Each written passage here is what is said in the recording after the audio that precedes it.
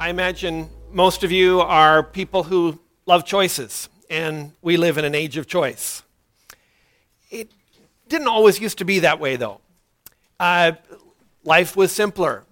If you wanted, for instance, to buy some ice cream, you had chocolate, vanilla, strawberry. Things have gotten a little more, we've gotten a little more choices since then.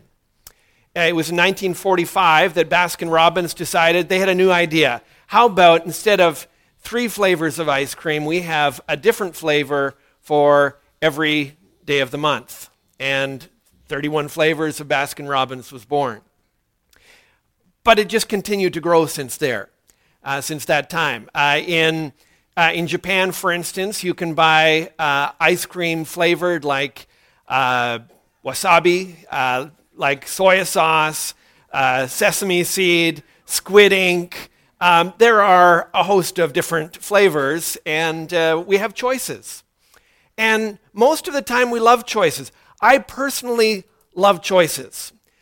Without our age of choice, I would be at the mercy of pants that don't fit me, of shirts that don't come anywhere near my wrists, and I would be left in an even more difficult position than I am currently. But all the choice affects us. It affects the things that we do because we begin to look at the world through this lens of infinite choice. So when we want to pick and choose food, we want to go to a buffet because they have a huge selection, and they'll advertise the size of the selection that they'll have in a buffet. And we love that. I love that. We love Amazon and online shopping because it gives us infinite choice. There's no end to the number of variations of a particular product that we can get. We want choices with our partner. People will now swipe right to decide this is the person that I would like to be with. And we approach our relationships with this mindset of choice. And we bring it to our relationship with God as well. Today, people, we say we shop for churches. People will pick and choose what they believe. They will bring that same mindset to how we relate to God and what we choose to accept and what we choose to not accept. And it gets in the way of some of the things that God wants to do in our lives. We've been in this series. Today is the final chapter in a series that we've been doing, talking about following God into blessing. And as we get to today's chapter, it really confronts our age of choice. It helps us reset, perhaps for some of us, or at least rethink for most of us, the attitude that we bring to God and treating Him a little bit like Baskin-Robbins, our attitude that we can bring to the Bible in swiping left or swiping right on the commands and principles that He's given us. And we do that all in the hopes of laying hold of the God and the God who wants to bless us, the God who wants to speak into our lives and minister to us in blessing. So if you have your Bible, I want to encourage you to turn with me. We are in Genesis chapter 17. I'm going to read from verses 1 down to 14. And what we see here is God speaking into our age of choice and inviting us into a covenant relationship marked by blessing, by devotion, and finally by a sign. Genesis 17, verses 1 to 14. When Abram was 99 years old, the Lord appeared to Abram and said to him, I am God Almighty. Walk before me and be blameless, that I may make my covenant between me and you and may multiply you greatly. Then Abram fell on his face. And God said to him, Behold, my covenant is with you, and you shall be the father of a multitude of nations. No longer shall your name be called Abram, but your name shall be Abraham. For I have made you the father of a multitude of nations.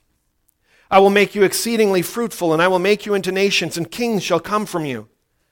And I will establish my covenant between me and you and your offspring after you throughout their generations for an everlasting covenant, to be God to you and to your offspring after you. And I will give to you and to your offspring after you the land of your sojournings, all the land of Canaan, for an everlasting possession. And I will be their God. And God said to Abraham, as for you, you shall keep my covenant, you and your offspring after you throughout their generations. This is my covenant which you shall keep between me and you and your offspring after you. Every male among you shall be circumcised. You shall be circumcised in the flesh of your foreskins, and it shall be a sign of the covenant between me and you. He who is 8 days old among you shall be circumcised. Every male throughout your generations, whether born in your house or bought with your money from any foreigner who is not of your offspring, both he who is born in your house and he who is bought with your money shall surely be circumcised. So shall my covenant be in your flesh, an everlasting covenant. Any uncircumcised male who is not circumcised in the flesh of his foreskin shall be cut off from his people. He has broken my covenant. This is the word of God. Now, as we look at this passage, we see a God of blessing, but it is not the God of Baskin-Robbins. We see a God who invites us into a covenant relationship, but he doesn't ask Abraham to swipe right. It is a very certain and definite God who invites us into a relationship in a very certain and particular way. God invites Abraham into a covenant that is a covenant relationship that is marked by blessing. And it is a picture to us of the kind of way that God wants to relate to us, the way that he wants to bring blessing into our lives, but to do that in the context of a covenant relationship. Now, the word covenant is not something that we toss around a lot. It's not familiar to us, and frankly, it's not particularly attractive to us. But it appears some 10 times in just 14 verses here.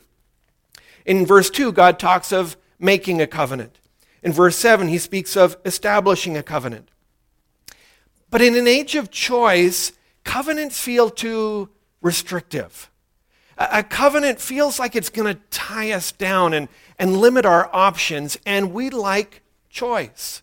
We like to have variety. We like to not be tied down too restrictively. It's one of the reasons that marriage isn't as popular today. Its popularity is waning. It's one of the reasons that membership is not as popular today. We like options. We want to keep our options open. We don't want to be tied down, too restrictive. We live in a hookup culture, but the passage here reminds us that God relates to us on the basis of a covenant. Now, in Abraham's day, a common form of covenant where it was, if there was a powerful and influential nation and king, that king could offer a covenant, an alliance of sorts, to some weaker neighboring nations. The idea was that king would graciously go to the neighboring nations and offer protection, blessing, would be a strength and a help to otherwise vulnerable nations around him, and he would expect loyalty and obedience as a result. Something similar to that kind of covenant is going on here.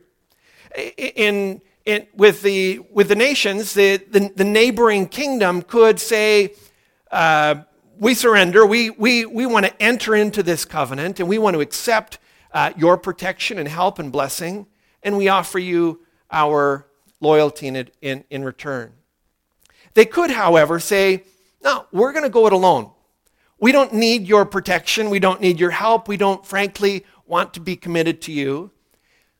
But in so doing, they would then be vulnerable to the other nations around them, other warring nations who would otherwise want to attack a weak and otherwise defenseless nation.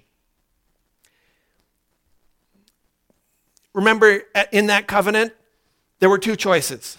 You surrender and offer your loyalty, or you go it alone and you take your chances with the enemy nations around you. Two choices, chocolate, vanilla. There was no infinite number of ways. And it's important because people today want to come up with their own ways of relating to God. They want more choices and options for who God is like. There's the God of our imagination. We imagine God to be like this, and everybody has their own version of who he might be and what he might be like. There is an infinite number. We want to write the rules in terms of how we relate to this God, even if we agree on who he is. And here we're seeing a God who just offers a covenant, just offers an invitation to relationship with him. As much as we don't like the idea of covenant, we still want God to bless us. And you'll see this, and you see this in your own life. We see this in our culture today. People want and expect God to bless them, but the idea of relating to him on a covenant relationship is unattractive. We're into no strings attached relationships. We're into free and open relationships. But the warning and encouragement of God's word this morning is he doesn't relate to us like that. God doesn't hook up. He wants to bless us, but his blessings come through a covenant. In verse 2, God talks of multiplying Abraham greatly. But again, it's in the context of a covenant. In verse 4, he says, "Behold, my covenant is with you, and you shall be the father of a multitude of nations." And it's a picture and a reminder to us that God is the one who can truly bless our lives, but his blessings come through a covenant. He doesn't hook up. He doesn't want an open relationship. He wants to enter into an exclusive relationship with us. While God's covenant asks that we surrender on his terms, it's hard to overestimate how great the terms are that he comes to us with. He really does want to bless our lives. He really does want to multiply the blessings in our lives. In verse 1, it tells us that Abraham was 99 years old when God came to him to make this covenant. That's important to us because it reminds us that it's been 16 long years since the end of Genesis 16. It has been a very long time, and Abraham has had a long time to think about his own failings as an individual. He will think about his failings in his lapse of faith, in seeking to, in taking a second wife, and seeking to make an heir through his servant Hagar. And at this point, after those 16 long years, you might think, well, God's going to come and blast him, right? Like God's going to at least come and scold him or penalize him or put him in probation or somehow get him in the penalty box. Maybe he's going to revoke the promises that he's made to him, revoke the offer of blessing that he made to him. But instead, God comes to him, and instead of scaling back the blessings, he expands them. He promises even greater blessing. Verse 5 says, "No longer shall your name be called Abram, but your name shall be called Abraham, for I have made you the father of a multitude of nations." Abram means honored with respect to the father. It's a word that points back. It's saying Abram, he had a famous father. He had a noble father. And having been born to that noble father, he carried with him a sense of dignity and respect and status. But God came to him and said, your life is no longer going to be defined by the past. Your life will now be defined by the blessings of the future that I hold out for you. Abraham pointed forward. The name sounds like father of a multitude. And as you hear that name, you picture Abraham a 99-year-old childless man having to gather up his workers and explain to them that from now on, I want you to call me father of a multitude. Like, they would be snickering and thinking, this is absolutely ridiculous. And yet, raise your hands if you can remember the name of Abraham's father. One of us can. Thank you, Beryl. So, one of us can remember the name of Abram's father, and that's where his name was initially pointing backwards. But every Sunday school child's favorite song is Father Abraham, right? God's blessings redefined his life. They changed the course of his life. They changed his identity, his sense of value and worth. It was a total redefinition of who he is. And when God comes to us with this offer of a covenant relationship, it is that promise of blessing. That his covenant blessings can redefine our lives and change us in profound ways. In the new covenant, God comes to us, and for those who enter into that new covenant by faith in Jesus Christ, we have and we receive a new identity.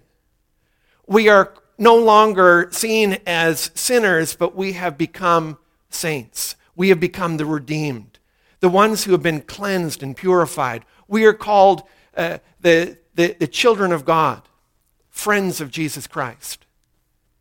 And those names then take root and begin this process of changing who we are. We have received new identities. I wonder if you've ever thought about names. Do you think that names have any value? Usain Bolt, if his name wasn't Bolt, do you think he'd be just as fast? There's actually research been done into this, and an NYU professor by the name of Adam Alter, he says no. He believes that the name makes a difference, and he gives some interesting evidence. He lists a number of people. The Chief Justice of England, for instance, his name was Igor Judge. A contemporary of his, another colleague who worked in the Court of Appeals, his name was actually Justice Laws. He points to an Israeli tennis player named Anna Smashnova. And he was saying, this woman was born to play tennis. He talks about an Australian footballer by the name of Derek Kickett. And he's just saying, the name helps shape them. Now, this is just with the names that parents give them. But God's names affect us even more. I have to mention, you can get a little carried away with this because my name, Paul, means shorty in Greek. And my last name is Sadler, and I have no particular skills in leatherworking. But the fact is that the names that God gives us begin to redefine us because it is Him at work in our lives to make the new identity a practical reality in how we live and walk and work. So God invites us into a blessing, but He doesn't hook up. The blessing comes through a covenant relationship. Blessing is God's part of that relationship, but devotion is ours. God invites us into a covenant relationship that's marked by devotion. I want you to see how this gets played out in the passage here. In verse 1, it lays out the heart of devotion that God calls for in this covenant relationship. God says simply, I am God Almighty, walk before me and be blameless. It's interesting because there's no long list of rules. The 10 Commandments aren't mentioned. They would come later, but there's no hint of them here. It is just an invitation to show your loyalty to the one who invites you into relationship. There's a declaration of who God is, and then the charge, walk before Him and be blameless. The phrase walk before Him comes from the image of a shepherd. Often the sheep would be in a flock. The shepherd would often walk behind them, and it was just the knowledge of His presence and the occasional sound and call of His voice, that would be enough to have the sheep moving in a direction that they knew was that would bring pleasure to the shepherd. When God calls us to walk before him, that is the call and the invitation. That is how we express our devotion in this covenant. The command to be blameless warns against picking and choosing God's commands, because that is our default setting, right? We want to pick this one I can agree with, this one I think I could handle. These ones over here, I'm just not sure I'm ready for yet. The command to be blameless isn't the idea that God thinks, particularly in the history we've seen with Abraham, he's not under the impression that there is going to be automatic perfection immediately, but we're not aiming for 50% either. We don't pick and choose the way that the commands and the precepts that we respond to or not respond to. He calls us to be blameless before him, to walk before him in that. So God's heart and his will doesn't just inform our lives, it rules our lives. It is the guiding and controlling force in how we make the decisions. We don't just include God in our plans and decisions. He is the one who takes the lead. He is the one who is in control in this relationship. Now you might read that and wonder, how on earth is Abraham going to take all this? How is he going to respond, right? Verse 3 supplies the answer when it says, "Then Abram fell on his face." I don't know if that phrase is meaningful to you, but it's a response to grace, because Abraham knew God could have given up on him. He knew that God could have just cut his losses and said, this guy just keeps blowing it. I don't have time for this. And so 16 years after an abysmal failure of faith, he knows if God's coming to him and still offering him these great promises of blessing, he knows that this God is full of grace and goodness, and any offer and invitation from this God needs to be responded to wholly and wholeheartedly. And so he falls on his face. This posture is expressing physically what he is feeling emotionally. Surrender, devotion, commitment. This particular posture is still, it's a part of ancient Japanese and much of Asian culture, but it's still practiced in various parts of the world today. Evan and Caleb, when they went for judo training, they would begin and end every single class on their knees with their head down facing the ground in a deep bow of respect to the head sensei, teacher. In ancient times in Japan, a samurai comes into town, everybody drops to their knees. Everybody's head is to the ground. It's a position of submission. It's an act of commitment. And God says, I come to you in blessing, but I don't hook up. My blessings come through a covenant relationship. I know that you're not bringing anything to the relationship. You don't have a lot to offer. None of us do. But all I ask for is your devotion. We respond to God by falling on our face. And so it is that picture of worship.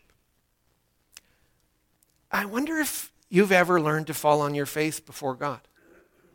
I wonder if you have ever responded to his invitation with that wholehearted sense of submission. That the submission that says, you're God in this relationship and I'm not going to try and compete with you. You are the one, you are the greater king. I am the defenseless person that had nothing to contribute to this relationship. I offer you my loyalty. It's all I've got. Now that's not how you relate to the Baskin-Robbins God. When the Baskin-Robbins God comes to you and asks you to do something, you say, what are my other options? What else could be one of my choices here? I won't recommend the book, but Daniel Bolelli really describes the mindset of the Baskin-Robbins God.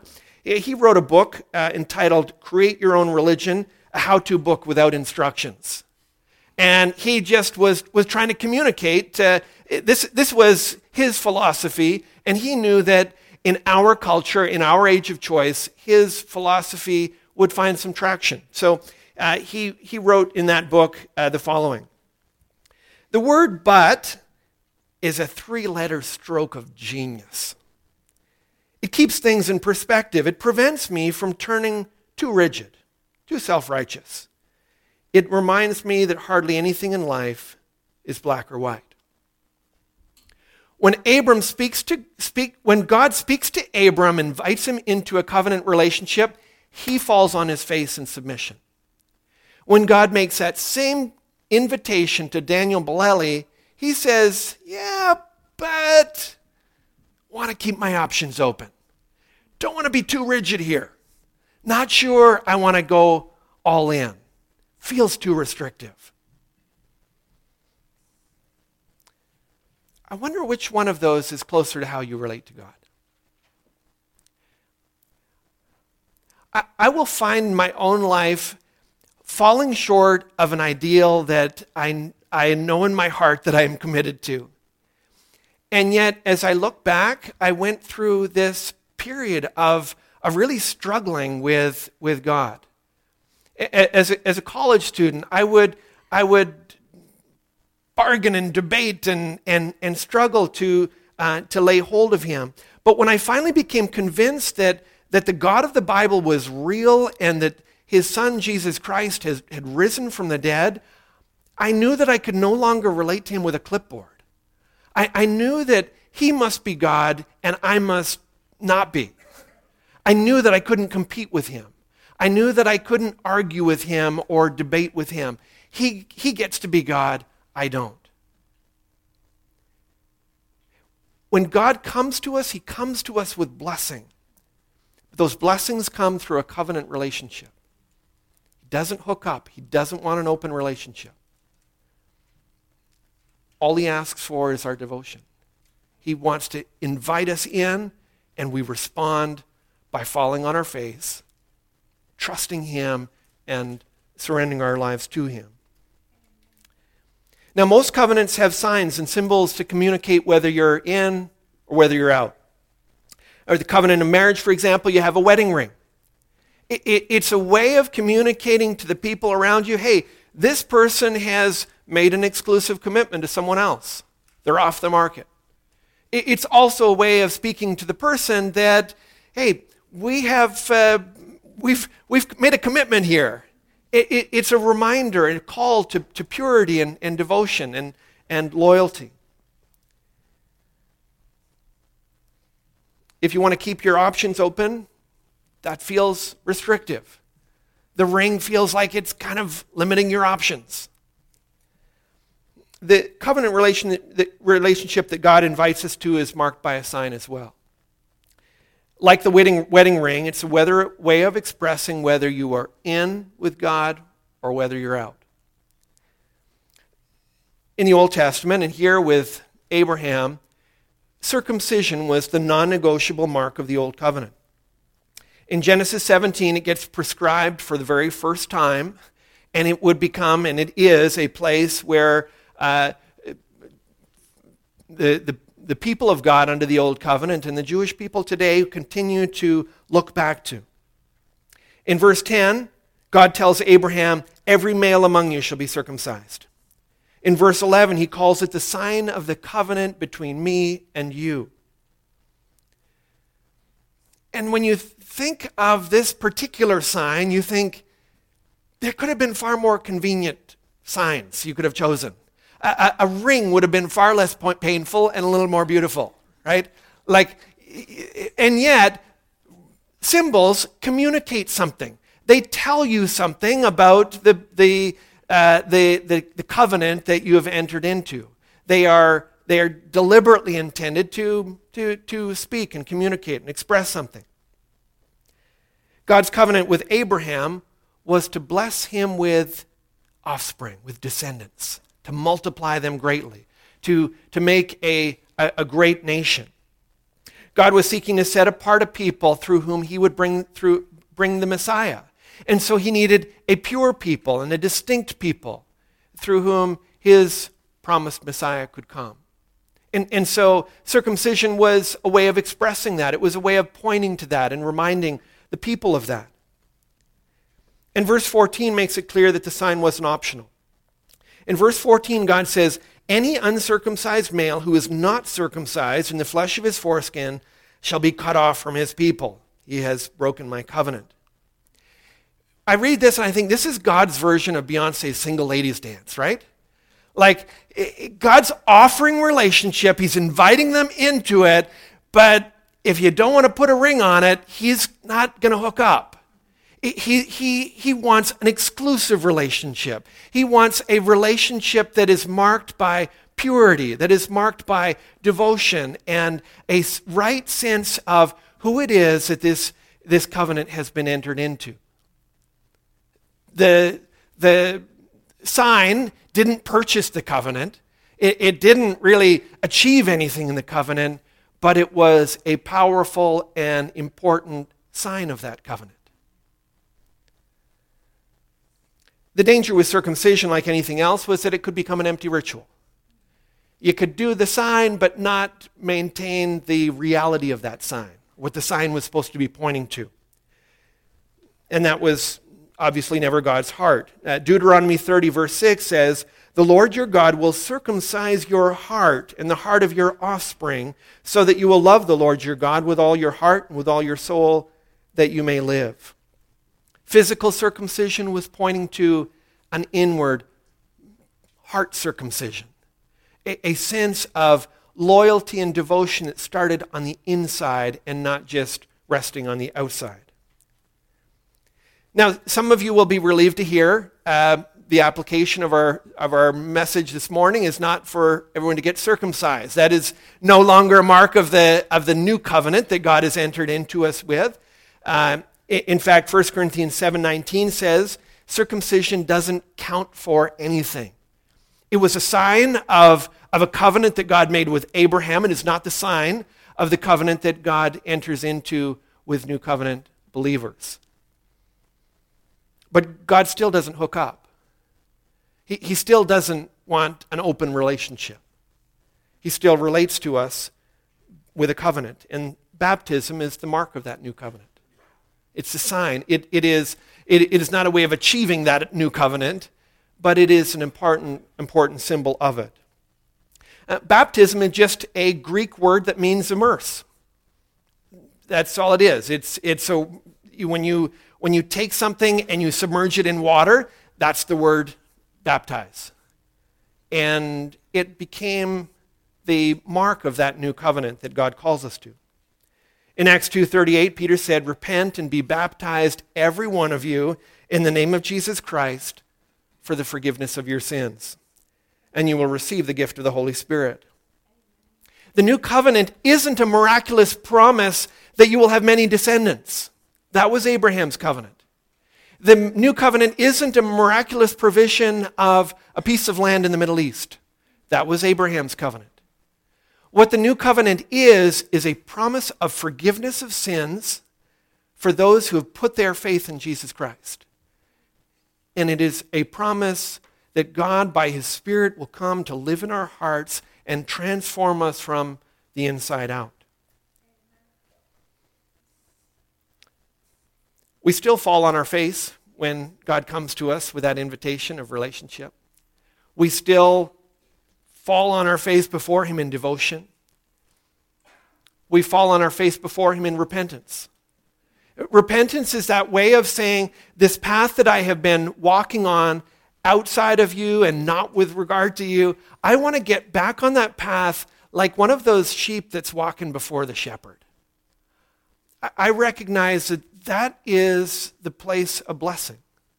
That is the place that I was created to walk. We turn from the life that says, I want to keep my options open. I'm just kind of playing things around a little bit. Want the choices. We put our trust in Jesus Christ alone, we enter into an exclusive covenant with him by faith. I wonder where that leaves you this morning. Where does that fit with where your life is at and how you're relating to God? Have you entered into a covenant with God through faith in Jesus Christ? Or is there a part of you that's still trying to get his blessings without the relationship? Without confirming that this is a covenant that you're entering into with him? Don't get confused by our age of choice.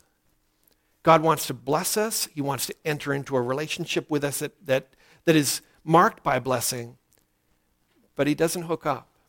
It's a covenant, and he invites us to it. If you've entered into that covenant through faith in Jesus Christ, put the ring on. The call is to receive the sign that marks the reality of that commitment. I read this and I think, if a 99-year-old man can take a piece of flint to his foreskin without anesthetic, surely we can submerge ourselves in water for a few seconds, right?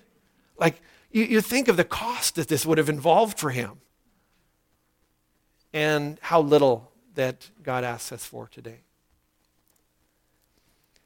If you have entered into that covenant and if you have put on the sign, lay hold of the blessings that God promises. Live out that new name, that new identity that God has given us in Jesus Christ. Take time to think of all that he's done for you, and yes, fall on your face before him in worship. Recognize who he is and how good he's been. Walk before him the way a sheep walks before a shepherd. And let his presence guide you as you live to honor him and bring glory to his name. Let's look to him in prayer. Heavenly Father, we thank you for your offer of relationship. We're stubborn partners, and we know that we don't have much to offer. But we can fall on our faces. So we do so as we worship you as the high and mighty God. You be the king, and we'll be the servants. You be the shepherd, and we'll be the sheep. And Father, if there's anyone here this morning struggling to find the courage to enter into that covenant with you, would you draw them to yourself? Would you give them the grace to trust you and help them to put a ring on it? For we ask you in Jesus' name. Amen.